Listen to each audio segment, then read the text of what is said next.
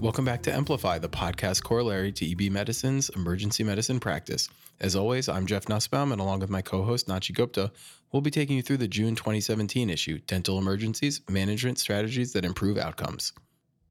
This month's issue is authored by Dr. Ryan Pedigo, who is the Director of Undergraduate Medical Education at Harbor UCLA Medical Center and Assistant Professor of Emergency Medicine at the David Gaffin School of Medicine.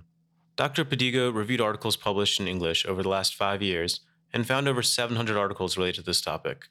He also reviewed recommendations from the International Association for Dental Traumatology and the Cochrane database. And the peer reviewers for this article were Dr. Boyd Burns, who's the Kaiser Foundation Chair in Emergency Medicine at the University of Oklahoma School of Community Medicine, and Dr. Marlena Norris, Assistant Professor of Emergency Medicine at the Icahn School of Medicine at Mount Sinai in New York.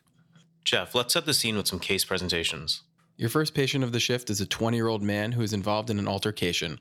On physical exam, you note that he's missing 2 teeth and has chipped another. EMS found 1 tooth at the scene and stored it in milk. You wonder, was milk the best storage medium? Do I need to worry about the missing tooth or other injuries? How do I replant a tooth? Does a chipped tooth need any specific interventions? As you ponder these questions, your next patient arrives. She's an 18-year-old woman complaining of severe, dull pain 3 days after wisdom tooth removal. Upon inspection, the socket that previously held her right mandibular third molar is devoid of any blood clot. You recognize this as dry socket or alveolar osteitis, but think, what can I even do about this? Later that day, you see yet another patient with a dental complaint, a 60-year-old homeless man with a fever, malaise, and severe gingival pain and bleeding. On exam, he has a temperature of 38.1 and has submandibular lymphadenopathy, as well as gingiva that are friable with exudates and blunted papillae.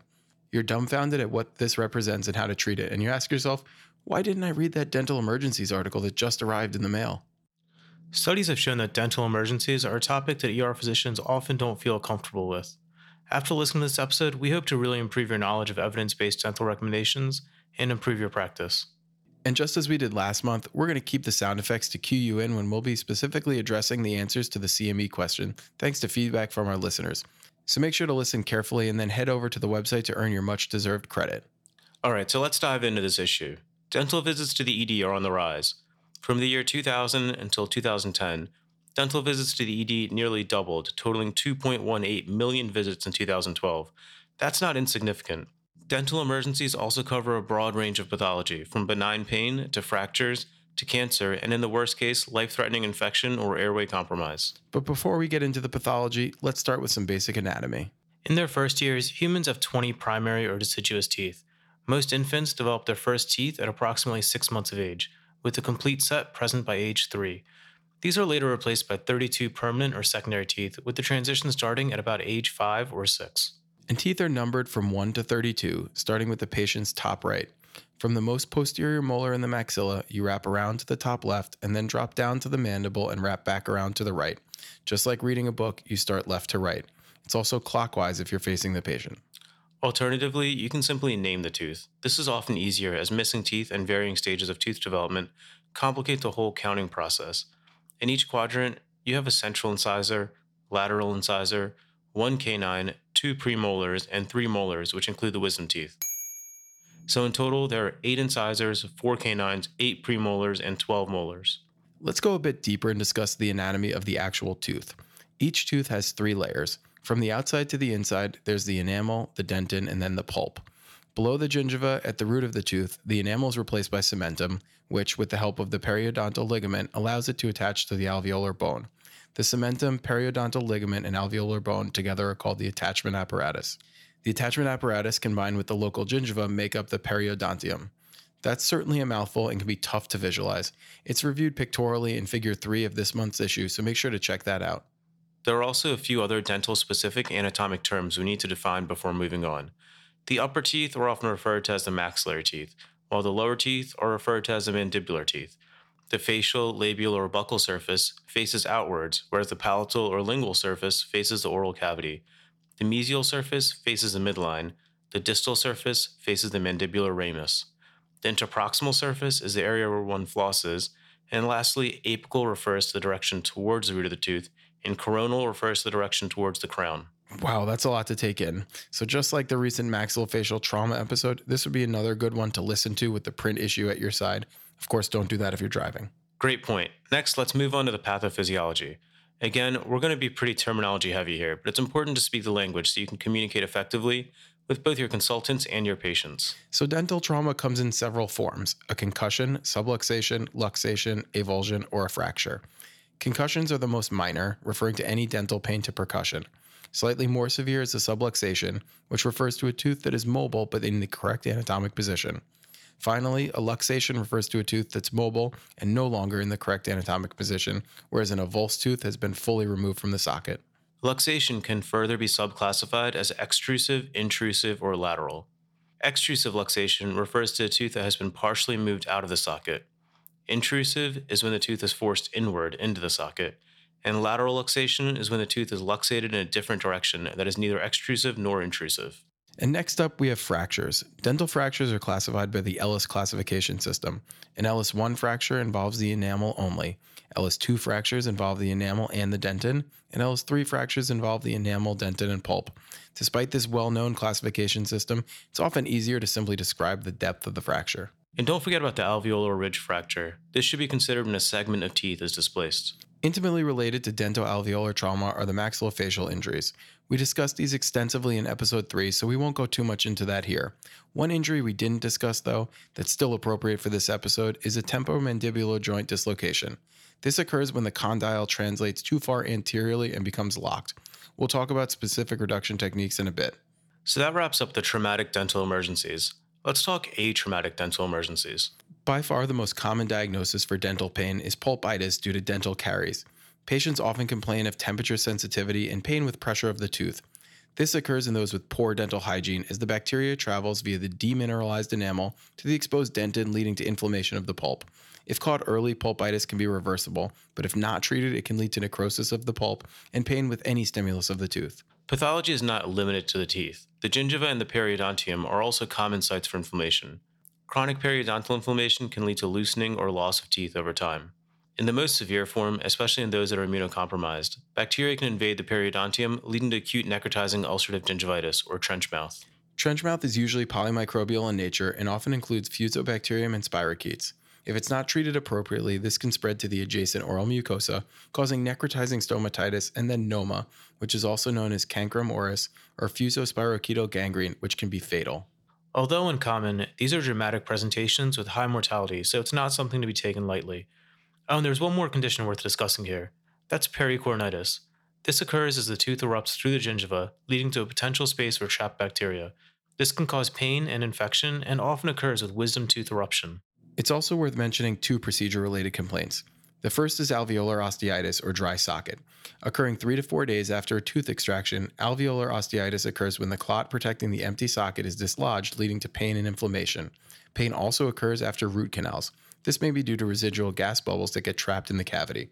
This causes an unpleasant neuropathic pain. Alright, so what happens if you don't address these dental emergencies appropriately? Your patient can end up with odontogenic abscesses and even deep neck infections. In children, untreated oropharyngeal infections can lead to either peritonsillar abscesses, PTAs, or retropharyngeal abscesses, RPAs. Acute tonsillitis can lead to a PTA, whereas retropharyngeal lymphadenopathy can lead to an RPA. Remember that RPAs are rare after age 4, as the retropharyngeal nodes atrophy. In adults, dental infections are a common precipitating factor for abscesses and deep neck infections. On the mild end of the spectrum, irreversible pulpitis leads to a periapical abscess. On the more severe end, the local disease can spread to one of the secondary spaces of the oral cavity and the neck.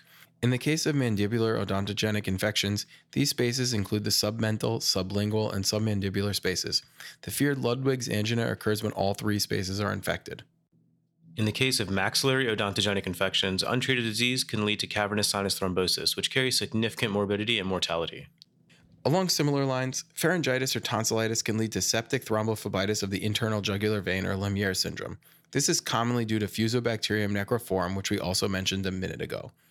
As if septic thrombophlebitis wasn't bad enough, in one study of just over 100 people, 30% went on to develop septic strokes, 22% developed septic arthritis or osteomyelitis, and 22% developed septic pulmonary emboli. That's incredibly bad. Although children don't typically have specific risk factors for developing these deep space neck infections, adults do. Diabetic patients are almost 20% more likely than non-diabetics to have abscess formation following an odontogenic infection. They also tend to have longer hospital stays for dental infections, almost double their non-diabetic counterparts. In addition, they tend to have increased complication and intubation rates.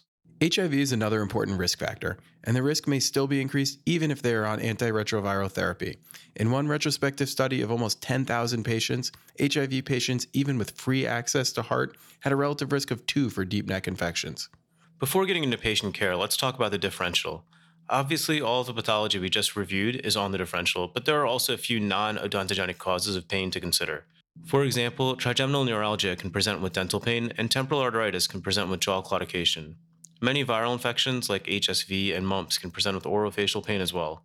And don't forget that pain may be referred from primary sinus infections. As always, a careful history and physical exam are a must. Table 1 on page 7 of this issue covers the differential far more extensively, so be sure to look there also. All right, so let's talk about pre-hospital care. The crux of pre-hospital care focuses on airway protection. Patients should be treated in an upright position with suction readily available if there's concern for secretions. Hemorrhages should be controlled with direct pressure. An avulsed permanent tooth can be replanted at the scene after a gentle rinse with saline. For those that can't be immediately replanted, the tooth can be transported with the patient to the hospital. In all cases, EMS personnel should take care to only handle the tooth by the crown, as the periodontal ligament cells on the root can be easily injured. Oh, and I forgot to mention, an avulsed primary tooth should never be replanted. This begs the obvious question: how do you store the tooth prior to replanting it? Great question. Ideally, teeth should be stored in either Hank's balanced salt solution, oral rehydration solution, or in milk. They should not be stored under the patient's tongue or in saliva unless no better solution is available. This is truly an evidence-based recommendation based on a 2013 Lit review. Got it. Either Hank's, oral rehydration solution, or milk. And if none of these are an option, saliva or under the patient's tongue if not an aspiration risk. Exactly. If the tooth is stored dry, the periodontal ligament cells are viable for less than an hour. If stored in milk, they can be viable for up to 3 to 8 hours. And if stored in Hank's or rehydration solution, they may be viable for up to 12 to 24 hours. All right, so now the patient arrives in the ED and you begin your history and physical. As always, it's ABCs first. That's obvious, but let's talk dental-specific history and physical now. In the case of dental trauma, if there are avulsed permanent teeth, make sure to assess how long ago the incident occurred and in what medium the tooth or teeth were stored, as this plays an important role in replantation. Similarly, if teeth are missing, they should be accounted for. Was the tooth aspirated or swallowed? Are there tooth fragments and any lacerations? Were teeth lost to the accident scene? You should also note if they have any history of a bleeding disorder, if they're on any anticoagulants, and don't forget about updating their tetanus vaccination per the usual protocols. And with atraumatic dental complaints, start with the obvious questions, like did you have any recent dental work? Do you have a history of dental disease? Are you diabetic? Are you immunocompromised from HIV, chronic steroid use, or chemotherapy? Additionally, you should also investigate the less obvious causes for dental disease, like a medication list, as some medications like phenytoin and diltiazem can cause gingival overgrowth. Moving on to the physical, if available and the patient's able, the patient should be examined in a chair sitting upright. The physical begins as you enter the room, making sure to note whether the patient is handling his or her secretions and phonating normally. You should take note of any facial asymmetry, which in the appropriate setting should raise your suspicion for a deep space infection. Once at the bedside, or should I say chairside, each tooth should be inspected for fractures, caries, or gross malalignment. Percuss the teeth looking for tenderness to assess for a periapical abscess. Palpate the teeth for mobility to assess for possible subluxation. Visualize the teeth looking for the yellow-brown color of exposed dentin or the pinkish hue or possibly visible blood of exposed pulp. Next, move on to the gingiva. Inspect it for erythema, edema, and hypertrophy. Although a rare entity, you don't want to miss the triad of findings for necrotizing periodontal disease, which include papillary necrosis, gingival bleeding, and pain or tenderness. After inspecting the remainder of the oral mucosa, move to the external facial structures, palpating for induration, fluctuation, or regional lymphadenopathy. Good point, but a word of caution. In one study involving attending level surgeons, the clinical exam was found to have a 63% accuracy for identifying a drainable collection. Make sure to use imaging liberally, and we'll discuss that more in a bit. Assess the jaw through its full range of motion, looking for trismus and signs of dislocation. The tongue blade test can also be used to assess for mandibular fractures. Wait, are we talking about the same tongue blade test that we discussed in episode 3 in the maxillofacial trauma episode? The one that tests the ability to crack a tongue blade when it's twisted between closed molars? That's right, and as a reminder, one prospective trial demonstrated an impressive 95% sensitivity and a negative predictive value of 92%, meaning this test has real potential as a screening tool. And as we mentioned in episode 3, the specificity really isn't that great. So the tongue blade test can be used to help rule out, not rule in mandibular fractures. That's right. And a bit more on the kids. The pediatric population may be more difficult to examine. Often, this may involve sedation. If required, Dr. Padigo recommends either an oral dose of 0.5 mg per kilogram of midazolam up to 10 milligrams, with an additional half of the original dose given again if needed. As an alternative, intranasal midazolam may also be used at a dose of 0.3 milligrams per kilogram. Dosing intranasally is limited by the sheer quantity that the nurse can tolerate. And as an additional caveat, always make sure your patients have the appropriate mental status for such exams. The masseter is an incredibly powerful muscle. You don't want your fingers in the wrong place at the wrong time. Alright, let's talk imaging. Localized periodontal disease rarely requires dedicated imaging. However, if there's concern for an aspirated tooth, a chest x-ray should be obtained. And as we discussed in the maxillofacial trauma episode, although x-rays, specifically a panoramic x-ray, provide adequate visualization, CT scans are often easier to perform and are preferred due to decreased interpretation error. With suspicion for a deep space neck infection, CTs with contrast are a must. Not surprisingly, lab studies are of limited utility. Coagulation studies like the PT and PTT may be useful in those on vitamin K antagonists or with specific novel anticoagulants, but they should not be routinely checked in all patients. Okay, now that the patient has been examined and imaged, let's move on to treatment, starting with analgesia. NSAIDs given at scheduled times rather than as needed is the hallmark of analgesia for dental pain. Opiates are rarely indicated, and NSAIDs have been shown to be superior in multiple studies explicitly addressing dental pain. For temporary relief, an orofacial nerve block could also be considered. Supraperiosteal, inferior alveolar, mental, and infraorbital nerve blocks are excellent tools to add to your already extensive ED physician armamentarium. Remember that local anesthesia can be injected superficially over the site also, but you may be risking propagation of bacteria spread to uninfected regions. In the worst case, this seeding can lead to ocular infection, retropharyngeal abscesses, Ludwig angina, or even systemic sepsis. And the preparation for all nerve blocks is the same. First, of course, familiarize yourself with the anatomy and identify the landmarks. Then dry the area.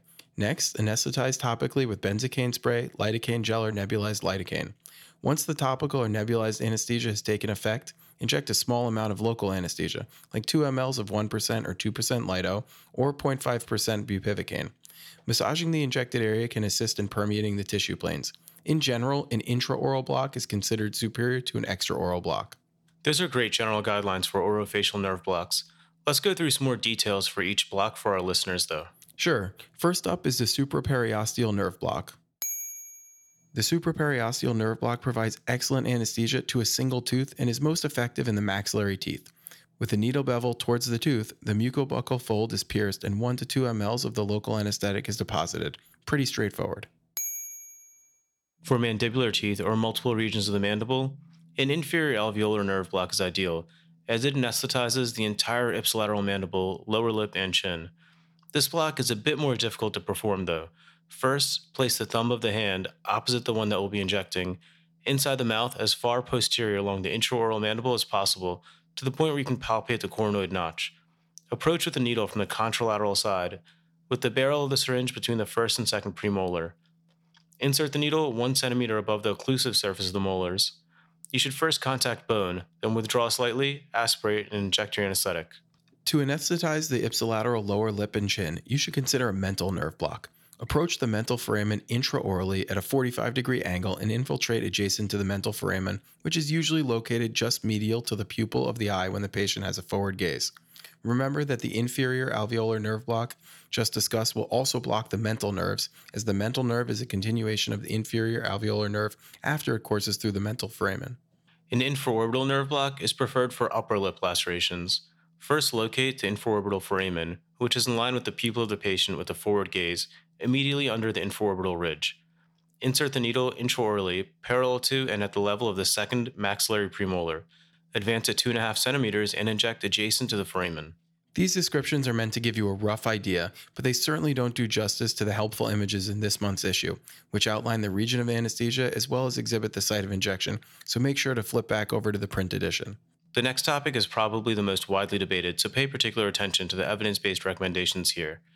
The topic, if you couldn't guess, is antibiotics. Based on a 2016 Cochrane review, there's no evidence that antibiotics are beneficial in the treatment of pulpitis, though they do note that additional research is needed. In patients with simple gingival disease, antibiotics offer no benefit over routine oral hygiene. Patients with pericoronitis should be treated with chlorhexidine rinses. Interestingly, in one RTC, Green tea. That's green tea was just as effective. Green tea? I didn't see that coming. Anyway, in cases of necrotizing periodontal disease, oral antibiotics are a must, in addition to chlorhexidine rinses and prompt dental referral for debridement.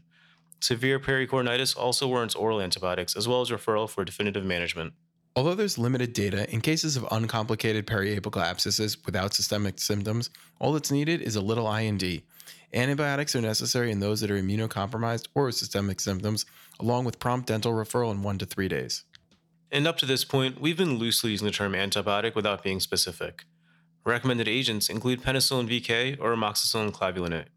In those with a penicillin allergy, clindamycin could be considered. And in the immunocompromised or those with a suspected candida infection, nystatin, swish, and spit should be used. And for facial cellulitis thought to be of dental origin, consider broad spectrum coverage. A 2011 study showed that on average, at least 2 organisms were cultured, with anaerobes present more than 50% of the time. Deep neck infections also require broad spectrum coverage. In the immunocompetent patient, consider combined therapy with intravenous ampicillin sulbactam and vancomycin. And for broader coverage for an immunocompromised patient, consider intravenous meropenem and vancomycin to ensure adequate pseudomonal and ESBL-producing bacteria are covered. That's a lot to remember for sure. The next topic to discuss is the management of local tooth trauma. If grossly mobile, sublux teeth can be considered for splinting. That being said, a soft diet, chlorhexidine rinses, and dental referral are usually all that's needed. Teeth that have been luxated should be splinted in anatomic position with a dental splint. And for those of you who don't see a ton of dental trauma, dental splinting's not that difficult, so don't be intimidated. First, you completely dry the teeth with gauze rolls on the mucobuccal fold using a nasal cannula to air dry the area. Next, you mix a resin and a catalyst paste and apply it to the facial side of the tooth, spanning 1 to 2 teeth in either direction. If a permanent tooth is avulsed and is thought to be viable based on the time and storage medium, replantation should be considered. To accomplish this, first block the area with regional anesthesia. Next, irrigate the socket. Then, handling the tooth by the crown only, rinse debris with saline and implant the tooth in place. Lastly, apply dental splint. After replantation, all patients should be started on oral doxycycline. Chlorhexidine rinses and gentle brushing after a soft diet meals are encouraged. And don't forget, of course, about the appropriate dental or oral surgery follow-up. Let's talk about treatment for dental fractures next. For simple LS1 fractures, file the sharp edges with an emery board for comfort. For LS2 fractures, and again, those are the ones with the exposed yellow hue of the dentin, cover the exposed dentin with a calcium hydroxide paste as a temporary cover and provide dental referral follow-up within 24 hours. LS3 fractures, or those with the exposed pinkish pulp, those need dental consultation in the ED. Small alveolar ridge fractures can be splinted in the ED, but larger, more severe fractures require subspecialist consultation. Alveolar osteitis, that's the dry socket that can be found after clot dissolution 3 to 4 days after tooth extraction. Treatment for that should start with pain control with NSAIDs and opioids or nerve block if needed. The socket can be gently irrigated with saline, but should not be curetted. Exposing more bone will worsen the condition. Prompt follow-up is needed, ideally with the individual who performed the initial extraction. The only condition left for us to discuss today is mandibular dislocation. There are 2 techniques to mention. The first approach is the traditional intraoral reduction. This often requires procedural sedation due to masseteric spasm. With appropriate analgesia and sedation as needed, first wrap your thumbs in gauze with a tongue depressor taped to either side for protection. Next, facing the patient, place your thumbs on the inferior molars and apply downwards and backwards pressure. In cases where more force is needed, the unified hands technique can be tried, in which both of your thumbs are used to reduce one side of the mandible at a time. The hands-free, syringe technique is an easy alternative that may be tried. To do this, place a 5 or 10 milliliter syringe between the posterior molars.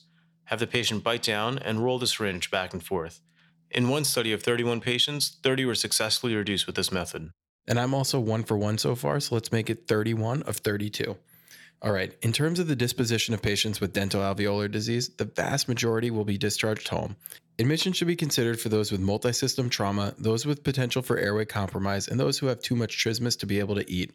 Additionally, those who are immunocompromised with severe odontogenic infections, deep space infections, and facial cellulitis should be admitted for IV antibiotics and possible surgical management. So let's return to our clinical case correlates, and then we'll close out the episode with a quick summary. For the 20-year-old man with an avulsion of his right maxillary and central and lateral incisors, you were able to replant the central incisor that was stored properly in milk. A chest x-ray demonstrated that the unaccounted for lateral incisor was in his stomach. You splinted and replanted the central incisor and gave him a prescription for doxycycline, a soft diet, and chlorhexidine rinses, and advised him to see his dentist the next day. The chipped tooth involved only the enamel, so you filed it down for comfort.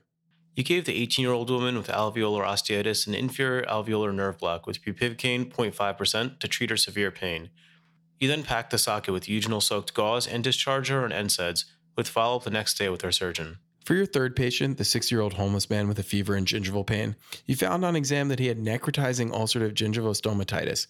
He had a leukocytosis and a bandemia. You started him on IV antibiotics and oral chlorhexidine washes. Before ending this episode, let's summarize some key points. Primary teeth should not be replanted. All teeth need to be accounted for. Explore local wounds and consider a chest x-ray in those with risk of aspiration. Avulsed teeth should be stored in Hank's medium, oral rehydration solution, or less ideally in milk.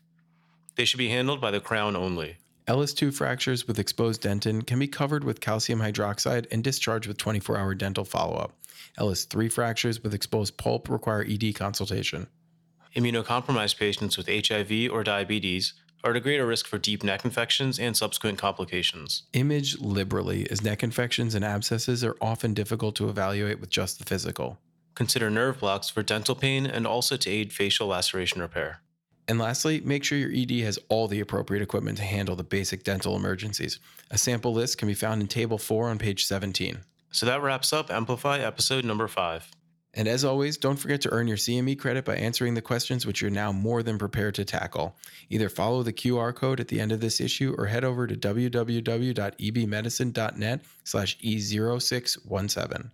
Hopefully, we'll see many of you in a few weeks at the Clinical Decision Making Conference in Ponte Vedra Beach. Jeff and I will both be there, along with a number of top faculty giving excellent talks. That's right, and for those of you who haven't yet registered, it's not too late. Head over to www.clinicaldecisionmaking.com for more information.